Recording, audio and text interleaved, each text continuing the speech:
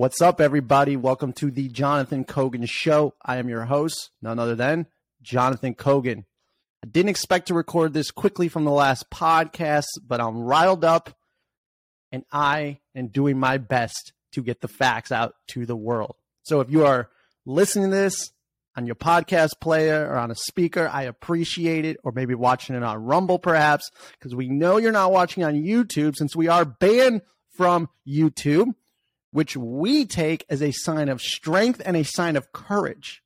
In fact, we can pretty much conclude that the people who are banned on Twitter or banned from YouTube or are in YouTube and Twitter heaven are actually martyrs dying for the cause of truth. Those are the people doing the right thing. It's a sign of integrity and a badge of honor. What if I told you that the lack of vaccine efficacy was intended? What if I told you that there was a goal to make our children infertile? What if I told you that all this chaos was intentional? What if I told you that there was a document called the Global 2000 during the Jimmy Carter administration that explicitly said that we need to depopulate the earth? What if I told you that all of this chaos, from the indoctrination of children to the mass deaths from the most dangerous vaccine ever created, was done with malice? What if I told you that every single thing we are experiencing today was carefully orchestrated and planned out by the global elites of the world? What if I told you I can piece together the puzzle and share it with you? And what if I told you all of this was true? And what if I told you that I was the furthest thing from a conspiracy theorist? Well, it's happening. I believe, on the mountain of evidence that I've come across, that the depopulation agenda by those of the likes of Bill Gates, Klaus Schwab, the other Davos men who go to the World Economic Forum, who truly run the world, the billionaires, not all, but the ones that go on stage and literally say at the World Economic Forum, if we had less people on Earth, well, then it would solve all of our problems. Or what if I told you in Georgia, the Guidestones said we should have no more than 500 million people on Earth? And what if I told you that this has been in the making for decades, since the days of Henry Kissinger, who is Klaus Schwab's mentor? All of this seems to be planned and being carried out in front of our very eyes. And I believe we are facing the biggest catastrophe to the human species we have ever come across in all of history. And it was all man-made. I'm not a conspiracy theorist. I have zero interest in conspiracy theories. My entire life, I found zero interest in that BS. I care about evidence. I care about children. And I care about people. I think that we can say nearly unequivocally that the evil forces upon us are being carried out to hurt us, to make our children infertile, to make sure we can't repopulate unless you're part of the global 300 in stakeholder capitalism that make all the decisions. When the state combines with the largest business interests in the world, and those who tell the truth get censored, deplatformed, shamed, and hit pieces come out, and definitions are changed, and Wikipedia pages are altered. Just go to Steve Kirsch's. We know he's telling the truth. We know he's doing the right thing. What does it say on his Wikipedia page? He's a fan of spreading misinformation. All these amazing people are spreading misinformation because it's such an incentive. You are so incentivized to spread misinformation because your life turns out to be so fantastic. When you spread misinformation, you get slammed by every mainstream media outlet. Your life is just unbelievable. It's like living on an island in paradise where everyone is saying you are the greatest human ever alive, except instead of saying you're the greatest human ever alive, you go to the New York Times and says this person's a fucking asshole and a disgrace to society.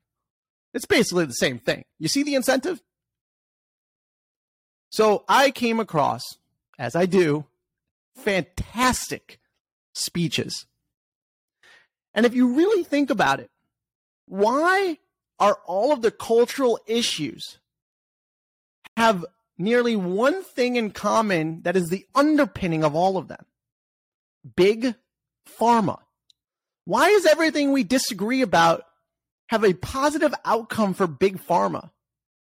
Who benefits from the vaccine distribution? Big pharma. Who benefits from children getting their sex changed and transgenderism? And we love all people on this podcast, all people. We don't care if you're a frog, if you are transgender, if you are male, if you're a female, if you are an alien from Pluto. We accept you, we love you, and if you are kind to others and want to contribute to the community, you are welcome anytime. I mean that. I sincerely mean that. So don't get all crazy now. Let's just talk. Let's debate. Let's discuss. And let's make some sense of the madness. Because right now, it doesn't make much sense. Why are good people not telling the truth? Are they perhaps under the spell of not getting grants from the Bill and Melinda Gates Foundation, which all roads seem to lead back to? Are there extremely powerful forces and rich families of the past dictating what people can and cannot do because their livelihoods and their ability to feed their children are contingent on making money, and they control the money? I do not think it is even possible to say this is a conspiracy on August 14th, 2022. So, like I said earlier, the underpinning of all of this is big pharma. While we are at each other's throats, big pharma keeps on winning. Did you ever think about that? Should we change kids' sex? Should they have the surgery? Should they do this? We're bickering. Yes, no, yes, no. But big pharma wins. Does the vaccine work? Does the vaccine not work? Oh my God, it's so good for you. It's not good for you. We're bickering. Big pharma wins. Are you seeing the pattern right in front of our eyes? Right in plain sight. At the World Economic Forum, they talk about depopulation. We played on the last podcast, Bill Gates said if we do a great job with vaccines, we can decrease the population by 10 to 15%. Could you imagine if we did a bad job with vaccines? Oh my God, we would repopulate. Oh, we would have families. And you'll understand that the establishment is trying to break down the family because the family's bad. The family repopulates. The family shows love. The family isn't evil. The family is good, so they don't like the family. So you shouldn't have a family because they want to control and have power over you for the rest of your life. And if you enjoy your freedoms and your liberties, we must stand together and fight back and resist everything. For example, in Canada, the digital ID is being implemented. Go to my podcast 10 podcasts ago or whatever it was with digital IDs. Now it's being rolled out in Canada. That is the United States. United States would be next. But we need to stand with those Canadians, with the Germans that are going to have a very cold winter with potentially no power and freeze to death. We need to stand with the farmers in the Netherlands. We need to stand with the vaccine injured. We need to stand with everybody who lost a loved one from the most deadliest vaccine ever made by man. Don't shame anybody. Don't do unto them what you didn't like being done to yourself. If you're unvaccinated and you were outcasted and you were just absolutely destroyed in the public sphere and you didn't like it, don't do it back to others just because you're being proven right. That isn't the game here, folks. The game here is extending human life. Telling everybody that the family is good. Telling everybody that freedom is a human right. And informing everyone that the Nuremberg Code needs to be reinstated and never broken ever again. It's not going to get more serious than this. But if we're complicit or we keep saying yes, it will only get worse. So before I get into this incredible speech by Abigail Shrier, a journalist and author at the Hillsdale College called Science, the Transgender Phenomenon in the Young. Because what we do on this podcast is we piece together all of the crazy elements going on and paint the whole picture. And that picture appears to be the case for depopulation. Something that has been in the works from Henry Kissinger decades ago, over 50 years ago, saying in the Global 2000 depopulation program, quote, "We are going to get Global 2000 implemented one way or another by famine, starvation, or by choice. We need a real economic shock, a depression to get our message across." Statement of a zero population growth spokesman on 9/18/1981. The source, the Spiral Report, volume 111, March 31st, 1982. During the Carter administration is when the Global 2000 depopulation program was first created. The high Kissinger depopulation policy, quote, "There is a single theme behind all our work. We must reduce population levels," says Thomas Ferguson, the Latin American case officer for the State Department's Office of Population Affairs, the OPA. Quote, "Either they, governments, do it our way through nice, clean methods, or they will get the kind of mess that we have in El Salvador or in Iran or in Beirut. Population is a political problem. Once population is out of control, it requires authoritarian government, even fascism, to reduce it." Is that happening today? Is this what we're experiencing? Huh? Are the puzzle pieces finally coming together? I think they are. They said in order to implement it, we need famine, starvation, or by choice. Well, check the podcast a few ago with the food crisis that's underway that you're going to experience in December of 2022 already. The famine, the orchestrated food shortage, which there really isn't a food shortage. They're just blowing up all the food plants and they're intentionally creating a famine. Starvation, that's going on right now. People are starving to death, 35,000 children a day all across the world. More people have died of famine since the pandemic than the decade prior. So if we're such humanitarians, people, everyone who wants to force the mRNA vaccine into someone else is so humanitarian, then tell me why we aren't talking about the children dying of famine.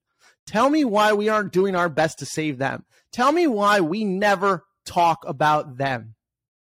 The mainstream media, if you don't understand right now, it's not about left and right. It's about corruption and not. It's about good and evil.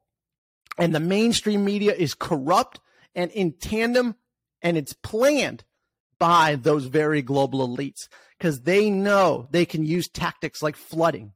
They can use coercion. They can convince you which they already have, to many, over 50% of the human population of the world have the mRNA vaccine, through propaganda. They're distracting you, and they are flat out lying to you to hurt you, to hurt your children. They knew the mRNA vaccine went to the ovaries. They knew with the study that just came out of Thailand that you might not get COVID, but your dick will fall off. They know that if you take the mRNA vaccine, your likelihood of reproducing is much smaller. This is the depopulation program implemented in the year 2022. Really 2020, but yeah. We are well underway. Well underway. And if we don't wake up soon, we have a problem. So the underlying theme that's pinning everything together, Big Pharma. Everything we fight over, Big Pharma wins. Everything we fight over happens to have something to do with fertility. Breaking down the family. Doing things that the elites want us to do because they feel like they should be playing God and telling you who should and who should not live. They don't get to decide that.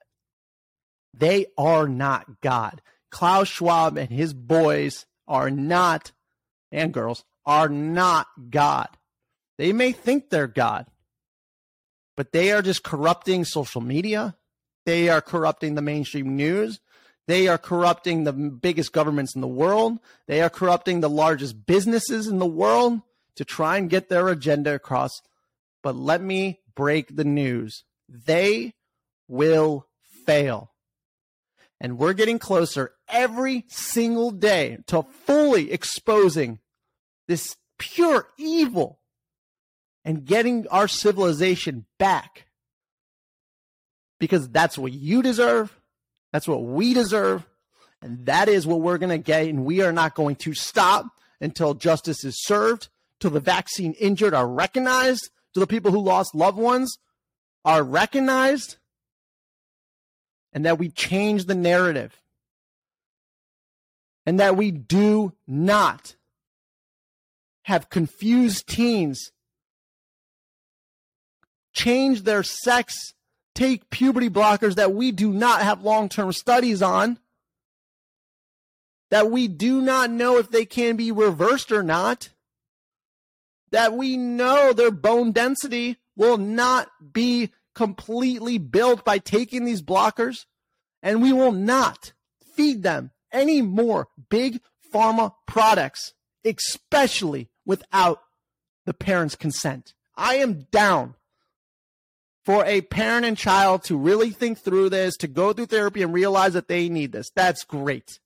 It should be available. I'm not saying it should be banned. Absolutely not. I love freedom of choice. I'm not for coercion. And if you listen to this incredible speech by Abigail Shrier, she explains this phenomenon much, much better than I can.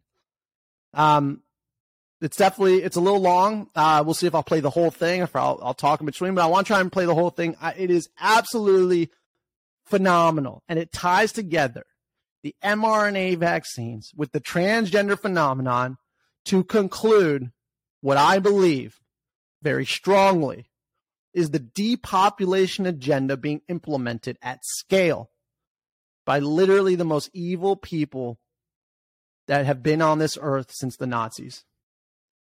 And it breaks my heart to say that, especially as a Jew. But that's what it is, and we need to call it out for what it is. Take a listen to Abigail Shrier. It's called Science, the Transgender Phenomenon in the Young. And remember, we're trying to piece together the transgender phenomenon with big pharma corruption and the mRNA vaccines. And I think if you listen to this, you will realize that all of them are interrelated. Just like the elite said in Agenda 2030, in their depopulation agenda that I just read, they're orchestrating famine, an economic crisis, everything that is underway today. This is well calculated, people, and it's happening. Are you ready to put a stop to it? Here's Abigail Shrier. America in 2007 had exactly one gender clinic. One. Anyone care to guess how many we have now?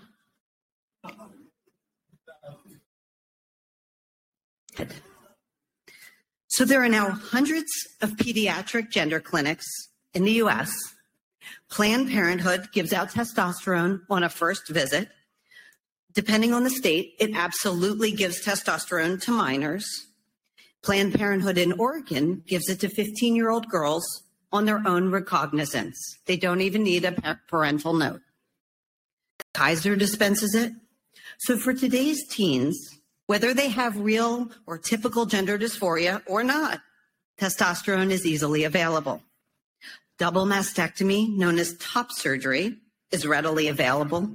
No, they do not necessarily need parental approval, depending on the state, and they definitely don't need a therapist note. Okay, so let's talk about the transgender phenomenon. I'm going to start by walking through the major issues and claims about youth and adolescent gender transition, and we'll work our way to the big question, which is, how did we get here?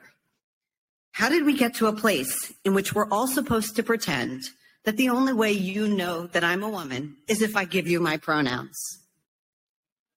How did we get to an America in which a 15-year-old in Oregon can begin a course of testosterone without her parents' permission?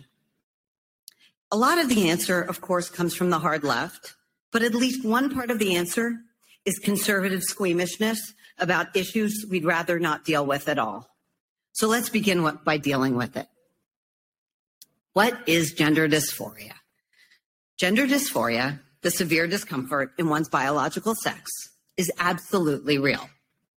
It's also exceedingly rare, typically afflicting roughly 0.01% of the population, and overwhelmingly males, so roughly 1 in 10,000 males, meaning nobody you went to high school with.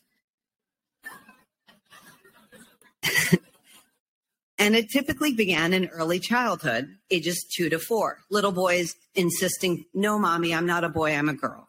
Boys who were insistent, consistent, and persistent in this feeling that they were in the wrong body. It is, by all accounts, excruciating. I've talked to many transgender adults, most of them biological males, and they describe the relentless chafe of a body that feels all wrong. Now, there are at least 3 separate issues I'm going to talk about today.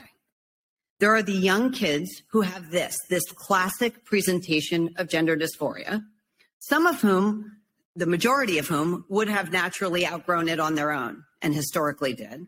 Others became what we used to call transsexual adults. There's number 2, there's the social contagion currently spreading among adolescent girls, many of whom do not have typical gender dysphoria at all.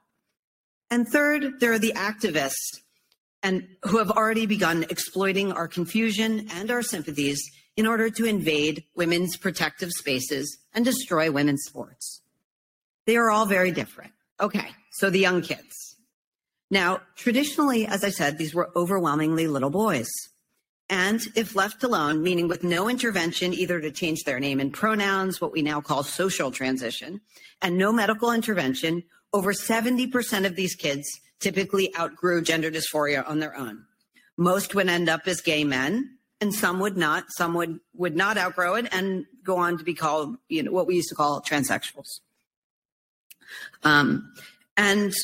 These were not, transsexuals were not people who used to pretend they were somehow really women or were always truly female. They were just people who felt most comfortable presenting as female. I've talked to a lot of transgender adults, and they'll tell you they know that people can tell their biology is different, but their goal isn't so much to fool other people as it is to achieve a level of comfort with themselves. For many, that involves hormonal intervention and surgeries, and I've talked to several who say that hormones they took or the surgeries they underwent brought them a measure of peace. I can also tell you that they are generally holding down steady jobs and are leading good, productive lives. But today, we don't just leave kids alone who say this and let chips fall where they may, letting some kids outgrow their gender dysphoria and others to transition when they reach adulthood. Today, we decide the moment a child seems not perfectly feminine or not perfectly masculine, today we say, I know what this is. This is a trans kid. We take them to a therapist or doctor, nearly all of whom practice so-called affirmative care. That is, nearly all of whom have accepted that it is their job to immediately affirm or agree with the patient's self-diagnosis and to immediately help them medically transition. Teachers affirm young children in school, both by teaching the class that only they, the children, know their true genders, and encouraging kids to reintroduce themselves to the class with their new name and pronouns. Therapists affirm and encourage minors down this path, and even pediatricians do.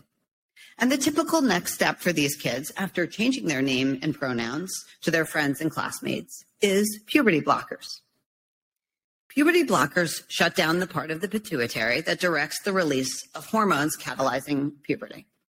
The most common of these drugs is called Lupron, a drug that was originally used in the chemical castration of sex offenders. To this day, it has never been FDA approved to halt healthy puberty. Now, you might ask, why would any parent or doctor do this? Why would anyone stop the puberty in a child, even a child with genuine gender dysphoria, when that child would be highly likely to outgrow the gender dysphoria if left alone? Some say because it's traumatizing to let a child go through the puberty of the sex to which they don't wish to belong. The problem of this, of course, is that in many cases, puberty does seem to have helped children overcome their gender dysphoria. But there really is no satisfying answer to why someone would do this, given that scientists have no way of predicting which children will outgrow the dysphoria on their own and which won't.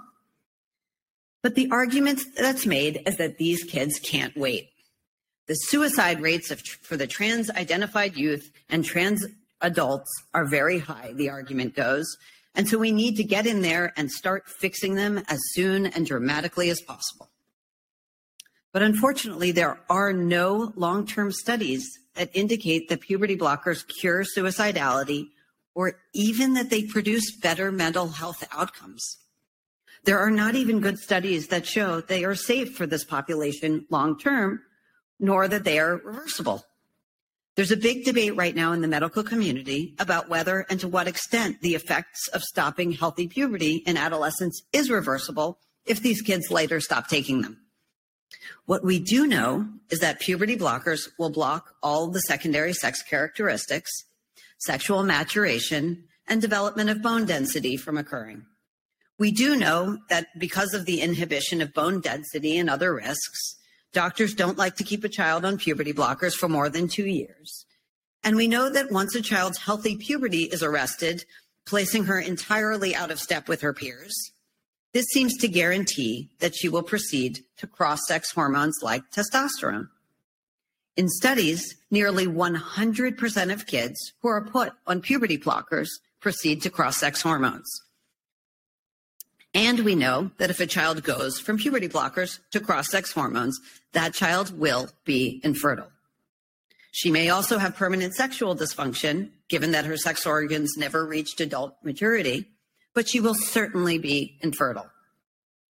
So the claim that puberty blockers are safe and reversible for this population is not well-founded. And the claim that it's a neutral intervention, just a pause button, they say, without serious downsides, is simply false. We wouldn't accept this level of glib salesmanship in any other area of medicine. Okay, so those are the kids who actually have gender dysphoria. For the nearly 100-year history of diagnosing gender dysphoria, these little kids were what we were talking about when we talked about gender dysphoria. But in the last decade, that thanks in large part to social media, there's been another population that claims to have gender dysphoria. This is a population that never before had gender dysphoria in any significant numbers. In fact, before 2007, there was no extant scientific literature on their having gender dysphoria at all. Teenage girls. This is the phenomenon Brown University public health researcher Dr. Lisa Littman called rapid onset gender dysphoria. And it refers to a sudden spike in transgender identification among teen girls with no childhood history of gender dysphoria at all. Not only have the rates of these girls claiming trans identification risen dramatically in the US and all across the West, over 4,400% rise in teen girls presenting for gender treatment at the UK's National Gender Clinic, for instance. But teenage girls are now the leading demographic of those claiming to have gender dysphoria. What's going on? The answer is social contagion. One more instance of teen girls sharing and spreading their pain. There's a long history of peer contagion with this demographic, of course.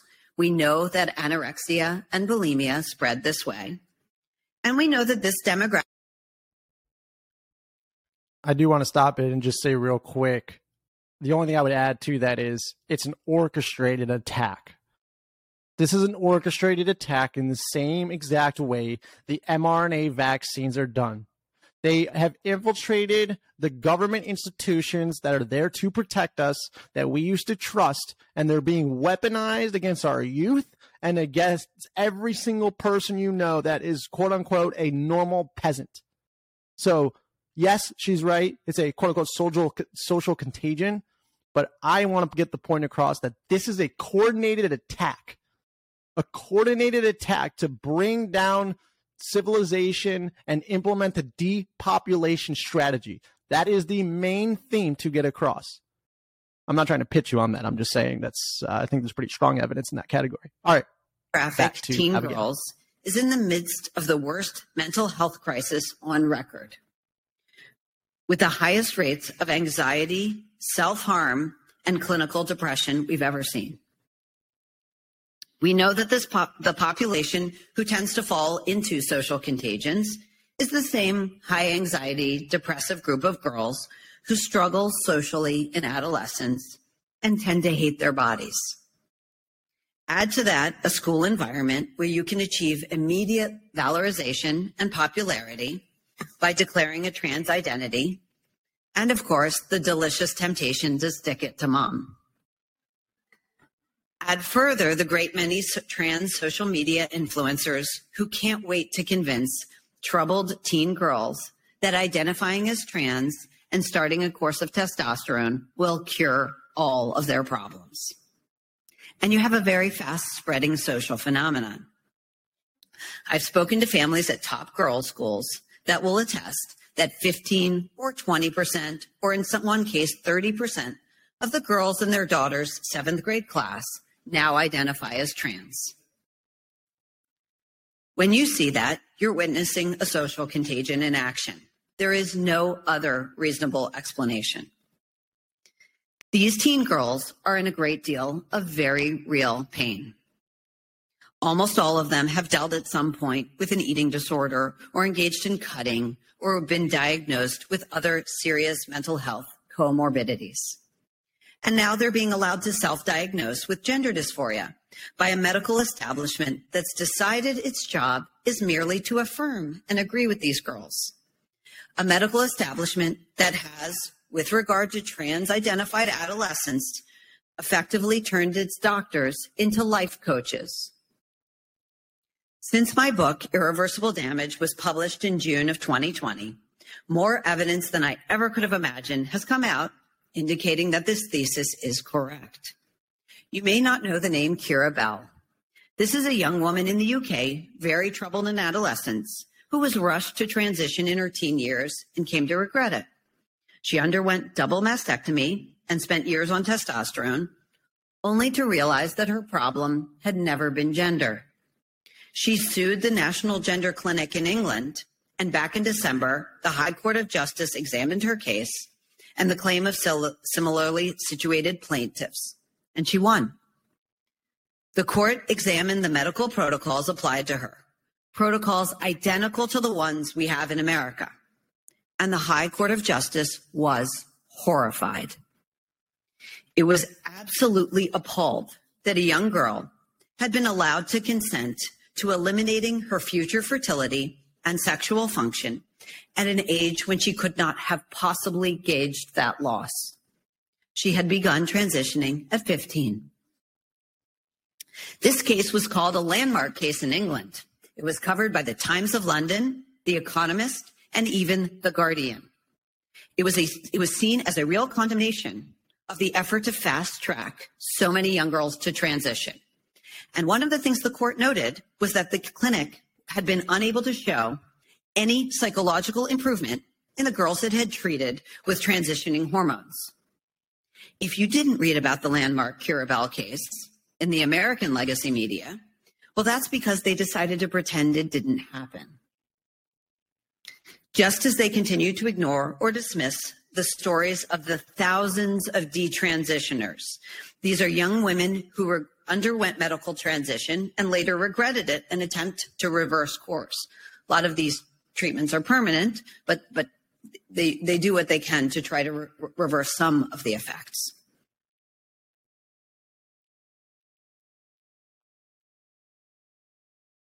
So this is also really important, and this is a common theme on the podcast, as you know, if you've been a listener for some time, that we need to stop categorizing things as left or right or Republican or Democrat. This is much, much bigger than that.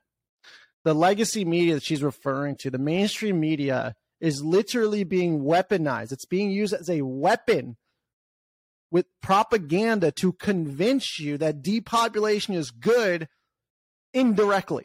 That's what's happening here. So you could say it's radical left. You could say it's not about that. It's literally the corruption of the media with the very institutions that are profiting from this, which is big pharma. If you follow the money, it's very strange that it always leads back to Jesus Christ reincarnated, aka Pfizer. Okay? And I really want to get that point across because the mainstream media, yes, they lie blatantly, and they've been lying. I mean, you're talking about lawsuits against other people for lying. They lie on every single day, and now they're being proven that they're lying. I mean, for years now. Now it's all totally breaking down. But the important part to notice is even if they tell the truth, the mainstream media and just the mainstream outlets are cherry picking the certain stories to distract you from anything that would prevent their agenda from being fully implemented. So even if they cover truthful stories, those very stories are most likely not the most important stories, or it's definitely not a story that would go against the depopulation narrative. That is intentional, and that is being done with malice. It's very hard to argue that. In fact, hopefully we can get Steve to add that on his $1 million bets that no one's accepting. Very strange. And maybe we can get Bill Gates to debate him, but I don't know. Maybe Bill Gates will just tell us that carbon's ruining the earth while he's flying around on his private jets, his quote-unquote guilty pleasure. It's sick. So in but America, the out. teen trans phenomenon gets treated as a conservative issue. That is a political issue rather than a medical one. And so perhaps the greatest medical scandal of this decade is dismissed as a conservative preoccupation. Finally, there's a third group of people we talk about when we talk about the transgender phenomenon.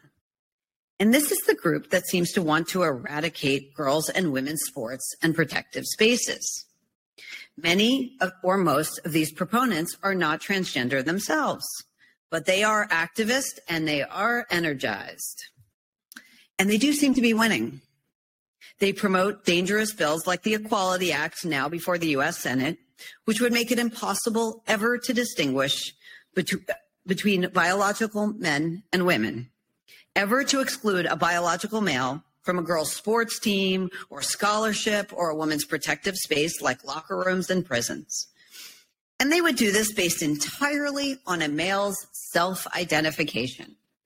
All that a violent male felon needs to do is announce his new pronouns and identity, and he becomes eligible to transfer into women's prison wherever such laws are found.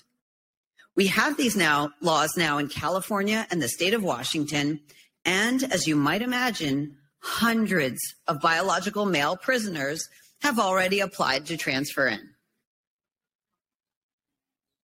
For this third group, it is not enough that we create a separate unisex bathroom while preserving a women's room for women. It is not enough to have an open category for those trans-identified athletes who do not wish to be stigmatized while preserving the girls' team for biological girls. And it is not enough to keep a separate safe zone in a prison for those trans-identified biological men who might be at risk in male prison. No, they are working to abolish all women's only spaces. They want all men to be able to self-identify their way into them, and they want to do it right now. So these three groups are very different. You have the young children, some of whom do suffer with gender dysphoria. You have the adolescent girls, most of whom are caught in a social contagion. And you have the activists who are using the other two groups to attack women and to advance their goal of chaos and social upheaval. What these three have in common has nothing to do with real gender dysphoria. What they have in common is that they are all shrouded in gender ideology. Put another way, what they have in common is that they are all soaked in lies. Lies are told about the risks of the treatments we administer to young children, both to play down the very real dangers and to wildly exaggerate to the degree to which we know medical transition to be a cure. Lies are told about the researchers and journalists who try to report on the social contagion among teen girls in order to discredit that hypothesis or to stifle its revelation. Lies are told both about the inherent dangers of eradicating women's protective spaces and rights, and to exaggerate the degree to which this is the only way to save a community from suicide. The way to think about gender ideology is that it is a sibling of critical race theory. Critical race theory goes into schools to convince white kids that they bear the original sin of their skin color. Gender ideology marches into those same schools and tells kindergartners, yes, they do this throughout the public school system in California, beginning in kindergarten, to tell preschool children that there are a great many genders. And while someone may have guessed at birth that you were a boy or a girl, only you know your true gender. Critical race theory postulates that race is the most important feature of any person, and that white people, existing as they do in a state of racial privilege, are not able to participate in a wide variety of discussions about our democracy. Gender ideology tells women, which it calls cis women, that they are not entitled to their fear or their sense of unfairness as biological men invade their protective spaces and claim their trophies and records and scholarships. In fact, women and girls can't even use the English language to describe their problem, since calling a trans woman biological male is an act of transphobic bigotry. Both of these invidious, mendacious dogmas have corrupted our schools, our universities, almost all of our legacy newspapers and magazines, the medical accrediting organizations, American Academy of Pediatrics, American Medical Association, American Psychiatric Association, Pediatric Endocrine Society, and even our scientific journals. Just to give you a sense of how far things have gone, about 8 months ago, I was contacted by a member of the National Association of Science Writers. The NASW is an association of journalists with scientific backgrounds tasked with explaining scientific phenomena to the public. And the member of the NASW who contacted me wanted me to know that a member of the online forum had been expelled for mentioning my book. I contacted the member who had been, the person who mentioned my book who had been expelled, Sean Scott, and he told me he hadn't even read my book. It just sounded interesting to him. He was immediately banned from the forum and labeled transphobic. I've heard the same thing from endocrinologists and psychiatrists and pediatricians and scientific researchers who write around these issues. If they point out the risks of gender interventions, they struggle to get their research into journals, and very often their letters to the editor pointing out flaws in studies touting all these interventions, those letters aren't published. The funding goes to research that promotes gender transition and downplays the risks.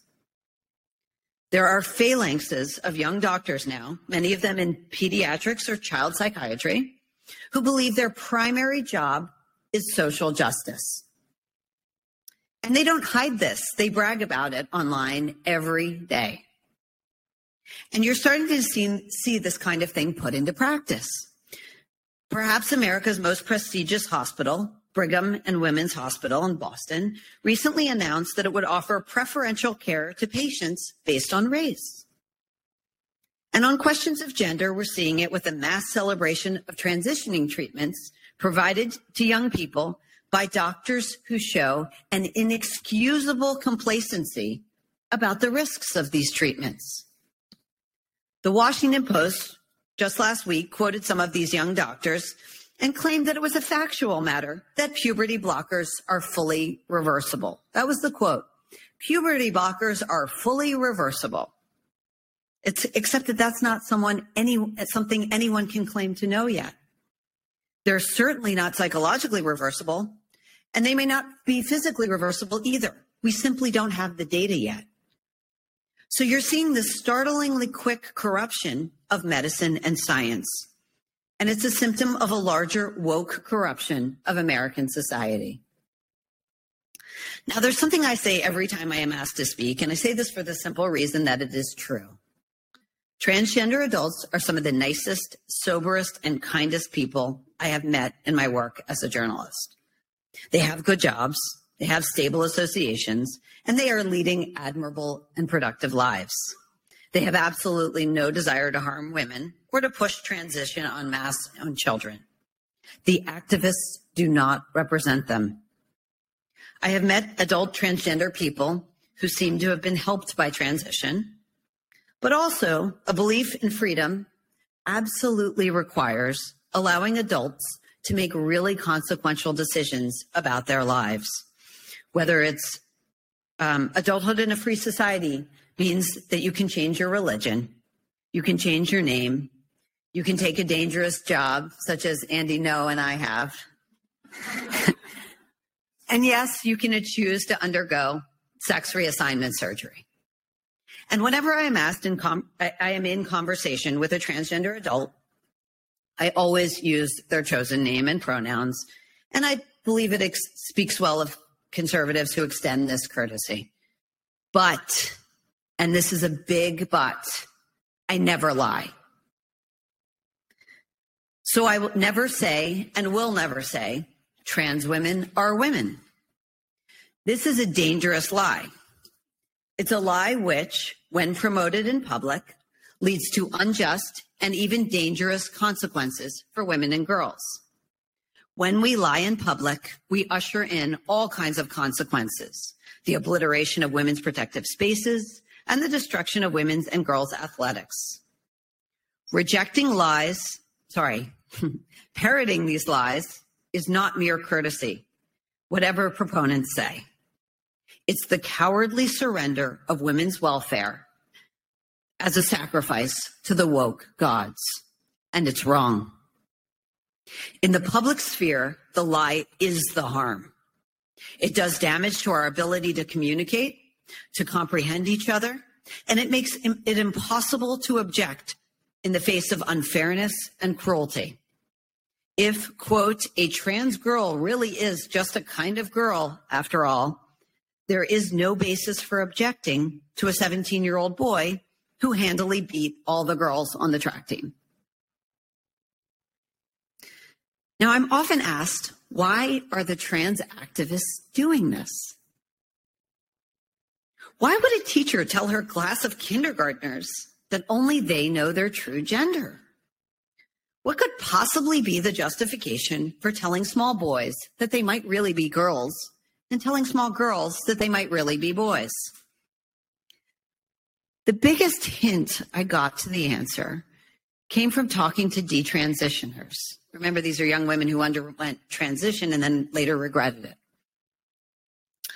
Again and again, they told me that while they were transitioning, they were angry, they were sullen, and they were politically radical. They very often cut off their families. They were coached in this by transgender influencers online, and they rushed toward their new glitter families. You'll often see gender-confused people among the ranks of Antifa or at Black Lives Matter rallies. Having turned against their families of origin, they are easy prey for those who recruit revolutionaries. Put another way, the chaos is the point. Just as the point of critical race theory is to turn the American people against one another, so the point of gender ideology is to stop the formation of stable families, the building blocks of American life. Let me say this again. This is not the goal of all transgender adults, but it is the goal of gender ideology and the transgender movement, namely the creation of a new victim class eager to join the revolution. So what do we do about this? How do we push back on the onslaught of gender ideology? First, we must oppose the indoctrination of children in gender ideology. There is absolutely no good reason for it, and it does very real harm. You can absolutely insist that all children treat each other kindly without indoctrinating an entire generation in gender confusion. Second, in public, we must speak up and we must speak the truth. Always, wherever we find ourselves, at work, whatever we do, we must refuse to recite the lies. If conservatives are to confront these issues, we must know something about them. We must overcome our squeamishness. We must clearly distinguish, for instance, between transgender Americans, many of whom are wonderful, and an ideological movement which seeks to warp our children and wreck our families. This is a movement that would turn our children against themselves because its advocates know there's no greater horror to a parent. There is no quicker way to bring America to its knees than by prompting our children to do irreversible damage to themselves. The people who've been pushing this ideology, they got a big head start on us, perhaps by a decade, but they have awakened a sleeping giant. The success of my book, the fact that I was invited to speak to you today, and the state legislators that are now debating these issues testify that a cultural battle is at last being fought. We cannot afford to lose. These are our kids and grandkids. Our future literally depends on our winning this.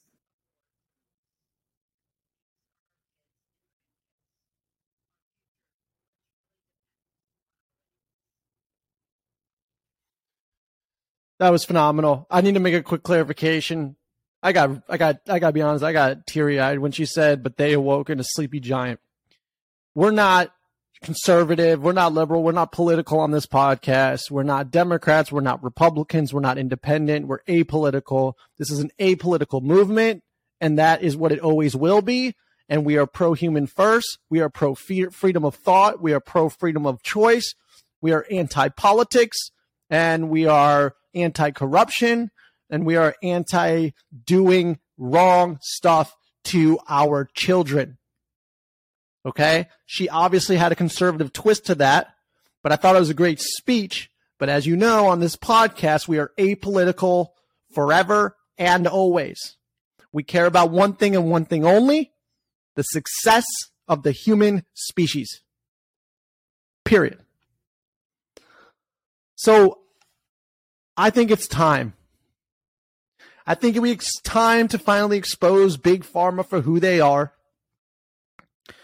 I think it's time to hold them accountable for their wrongdoings the past couple of years.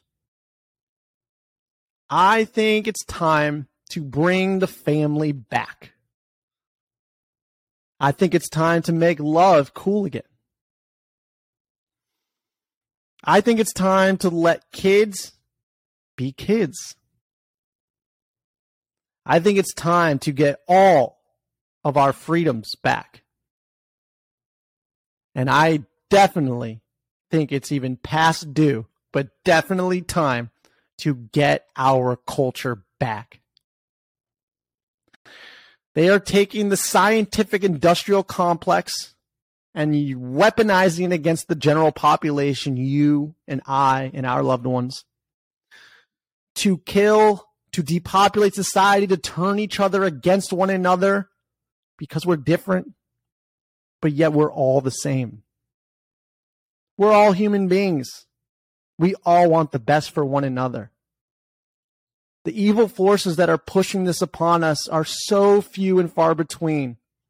It is a tiny, tiny, tiny fraction of the population. It's propaganda that you're being told how divided everyone is. It isn't true. Everyone wants to be nice to everyone. Everyone wants to be treated with kindness. And if you are kind to others and people are kind to you, you should be kind back. So I think it's time we put our differences aside.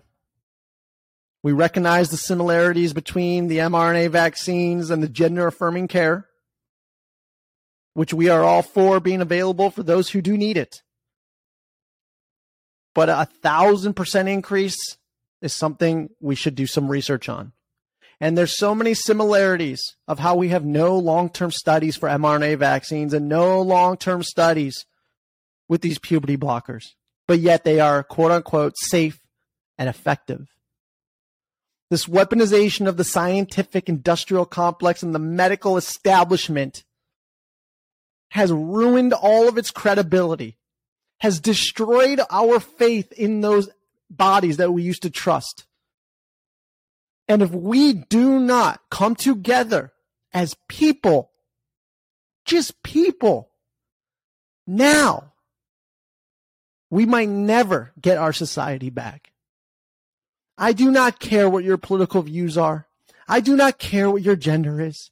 I do not give a damn about the color of your skin. I want you to be free. I want you to be happy. And I want all of us to leave a better world for our children. And if our children continue to be harmed, we must come together and stop it right now. Because if we don't, there's absolutely a point of no return. Because to keep a civilization, you need to have the replacement rate of the amount of children, which is why, listen to the China podcast, which is why in the next decade, China is most likely to collapse. They are the oldest living country of all time in human history, the oldest ever. And their one-child policy for 40 years was in for so long, they're so below replacement rate. They're so below replacement rate. There's no way that China sustains being a superpower because there's no one left. It's an interesting podcast. And even Elon Musk just talked about that. It's true. We must reproduce. We must make populating cool. We must make spreading love as awesome. And we must question authority. And we must hold people who do wrong accountable. We must do the right thing. Maybe that's too much to ask, but I do not think so. And I will die on this hill, doing the right thing, spreading the truth, and getting people the information they want to censor so badly to get their stupid agenda across of depopulating the world. I refuse to stand by and be complicit to those actions. So we're in a fight. This might not be the war you were expecting because it sure as hell wasn't the war I was expecting. Nonetheless, it's war. But we can counter it peacefully. We can counter it with truth. We can counter it with accountability. So if you're down and out and you've given up hope, please try and get it back. You have warriors out there fighting with you, for you, with you, whatever. Warriors. People who are willing to die on this hill for our freedoms and for our children to have a better life than we did. This is just a short time in history with a little bit of friction, and we got to get our culture back. And we have to protect the children. The people trying to push this agenda are the very same people that went to Jeffrey Epstein's island. And we all know what went on there. They don't care about our kids. In fact, they want to hurt our kids psychologically, physically, and they've done that to other people's kids. So make sure the next time you are told to do something, to put something in your body from someone who has allegedly assaulted or abused children, allegedly, Bill Gates, think about that source and think about if they have your best interest at heart. Because we need to question authority, no matter what it is. Even if they are doing the right thing, then have them prove it. That isn't that bad, is it? I think that's a pretty good idea if you're a peasant. What do you think? So, if you know anyone that isn't awakened yet, that doesn't realize the corruption and evil that is going on, maybe you could share this podcast. Maybe you could share another episode, and that will help. Maybe you could share the other incredible content from people like Steve Kirsch, from Kelly Victory, from other people that are doing incredible, incredible work. John O'Looney, so many of them. There are good people out there. In fact, the vast majority of human beings are good people. Like 98%. I truly believe that with all of my soul. I believe the evil is 2% or smaller. They just happen to be louder, they happen to be richer, and they happen to be winning right now. But they will lose if we come together, because throughout human history, when the people come together, we have never lost. We're still here, aren't we? There's more of us now than ever, isn't there? We have always won. But in the past, we only do that at the 11th hour. And it's about 10:30 right now. Can we use that extra 30 minutes and come together and get our culture back? I'm in this fight, and I ain't going anywhere, because the truth will prevail. So all I want to say is doing the right thing is always the right thing. And if no one told you today, I love you. And you're supposed to be here. I don't care what anyone else tells you. You have a lot of fight left in you. Stay strong. Keep hope. And find other amazing people all across this world doing the right thing, because there's a lot of us. There's way more than you think. Way more. And it's all coming out now. So that's all I got for this show. I'm glad you're here. If you want to hear more episodes, go to anchor.fm/JSK for what? Jonathan Scott Cogan, or search The Jonathan Cogan Show, wherever you get your podcasts. And by the way, if I'm in your ear, does it feel like we're in like an intimate relationship? I know it sounds kind of weird, but you know what I mean? I've heard people who have podcasts, and you meet that person, you meet those people in person. When you talk, it's like they've known you forever, because like you're in the ear and it has this like intimacy. I don't know, just something to think about. I find it interessante, which means interesting in English. Yeah, I'm just super grateful you're even giving me some time to listen to this, and I really hope it's helping. That really is my goal. It's my only goal. I have no other motives except to get our world back. That's all I want. And then I will stop this, and I will live my life peacefully on a desert island with my girlfriend and my family, and we can just talk to each other over Twitter. No, not Twitter. We don't like Twitter. Email, but not Gmail, because Google's compromised. So I don't know. Maybe we'll speak with telepathic power. I don't know, but just stay out of my life. You're a great person, a great soul, but I want my life back and then be left alone. So the truth must prevail. You understand what I'm saying? All right. Thanks for being with me today. You're awesome. I do appreciate it. If you do like any of this content, you listen on Spotify, Apple Podcasts, Overcast, wherever you listen to your podcast, and you want to give it a 5-star rating, that'd be awesome. You can check out the Jonathan Kogan Show on YouTube and subscribe. If you give it a 5-star rating or thumbs up on the videos, it helps with the algorithm so more people can see this content or share it with somebody else. That's also amazing, obviously. And I would really appreciate that because I think this word just needs to get out. Not that I'm some saint or some like amazing visionary. I just feel like I'm doing the right thing amongst many others that are doing the right thing and spread all of their stuff across the world. Just more people just need to snap out of this trance, this mass formation psychosis, which you can learn everything about if you simply read the book, The Psychology of Totalitarianism. Unbelievable. Unbelievable. It will explain exactly what's going on to those who are not awakened. But other than that, thank you very much. You're an amazing person. I appreciate you being with me today, and I will see